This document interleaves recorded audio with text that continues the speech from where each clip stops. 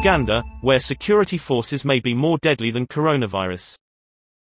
Uganda has just registered its first official death from COVID-19, but 12 people have allegedly been killed by security forces.